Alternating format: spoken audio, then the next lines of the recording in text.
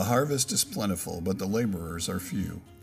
Therefore, pray earnestly to the Lord of the harvest to send out laborers into his harvest. Welcome to 1002 with your host, Mike Baker, an opportunity to pray for the harvest and receive a nugget of truth from God's Word. Hey, I'm so happy you've joined us today for 1002, and just want to share with you today something that just stood out to me this morning and my daily reading. Just got up really early today, which is not normal for me. I tend to be more of a sleeper, but I got up early, couldn't sleep, and just started a new book of the Bible today. Just started reading through 2 Corinthians, and I had preached through 1 Corinthians last year, but didn't go through 2 Corinthians, so I wanted to read that. And as I read that 2 Corinthians today, I just wanted to share verses 8 through 10 of 2 Corinthians chapter 1. It says, "For we do not want you to be unaware, brothers, of the affliction we experienced in Asia. For we were so utterly burdened beyond our strength that we despised life itself. Indeed, we felt that we had received the sentence of death. But that was to make us rely not on ourselves, but on God who raises the dead. He delivered us from such a deadly peril, and he will deliver us. On him we have set our hope, and that he will deliver us again." And for me personally, that just spoke volumes. I mean, I think many of us had a rough 2020, and even probably the first part of this year. Life has changed. Life has turned upside down. Life has new normals. And things that we counted on, things we were used to, things we have done in the past are not the same or no longer happening or have changed. We didn't get to celebrate. We didn't get to say goodbye. It was a rough year. And I think if all of us are honest, we probably at times, and I wrote a blog about this morning. I'm literally just kind of paraphrasing my blog to share it with you guys. But I think if some of us were honest, we kind of felt like a piñata, and everybody around us took out their frustrations and fears on us, whoever you were. I mean, specifically as leaders and anyone in any kind of leadership role, but I think everyone experienced that to a certain extent. Maybe you didn't get to plan the wedding you wanted, or plan the funeral you wanted, or do the party you wanted, or have camp. And so you became this piñata that people took things out of. And the reality is, if you're a piñata and you get hit enough, you break. And something comes out. I know I broke. And frustration and anger, resentment, bitterness came out. And I was reminded in all that maybe my hope was in the wrong things. Maybe my hope had become in the things that were good, the things that kept us busy, the things that we enjoyed, our identities, our satisfactions, the claps on our back. But our hope always must remain in Christ.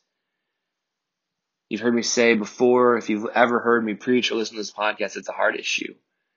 And it truly is. It's a hard issue. Where do we find our identity? What do we put our hope in? And too many times we put our hope not necessarily in bad things, but in busy things. And a friend of mine just shared the other day, busy is being under Satan's yoke. They heard a sermon about that. So I want to give props out to Michelle for sharing that. Busy under Satan's yoke. And so as I read that verse, it just reminded me that, here Paul and Timothy and other brothers, man, they went through afflictions. And I guarantee there were nothing like the afflictions we went through.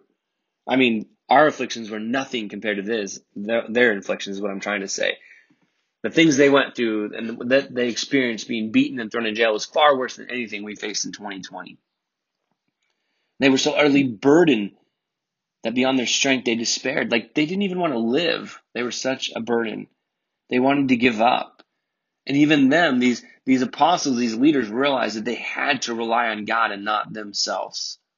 They had to rely on God and not themselves. And God delivered. He delivered time and time and time again. And he will deliver us time and time and time again, because that's what God does. He's a God of hope. He's a God of redemption. He's a God of delivering. And yes, he's a God of justice and punishment. And those things will happen for the people that don't put their hope in him. But man, let us put our hope in him. Let us trust him. Let us Let him deliver. So many of us have sang the song or have heard the song or as little kids saying, he's got the whole world in his hands. And we sing these songs like, Jesus loves me. I got the whole world in my hands. But then we live life like we don't believe the very songs that we sing. So let us live like we believe that he has the whole world in his hands. And let us put our hope in him and him alone. And today, again, I just want to pray for a specific people opposed to a people group. And probably tomorrow or the next day as we get back in, kind of in a routine. My life's been upside down lately. It just got a lot going on. So as we get back in the routine, we'll get back to people groups. I haven't forgotten about that. That's the whole point of this podcast. But I just want to specifically pray for two pastors. And I'm not going to share their names just because I'm not going to. But one is they both serve in West Africa in two different countries. And I just was talking to both of them this morning early because it was lunchtime for them.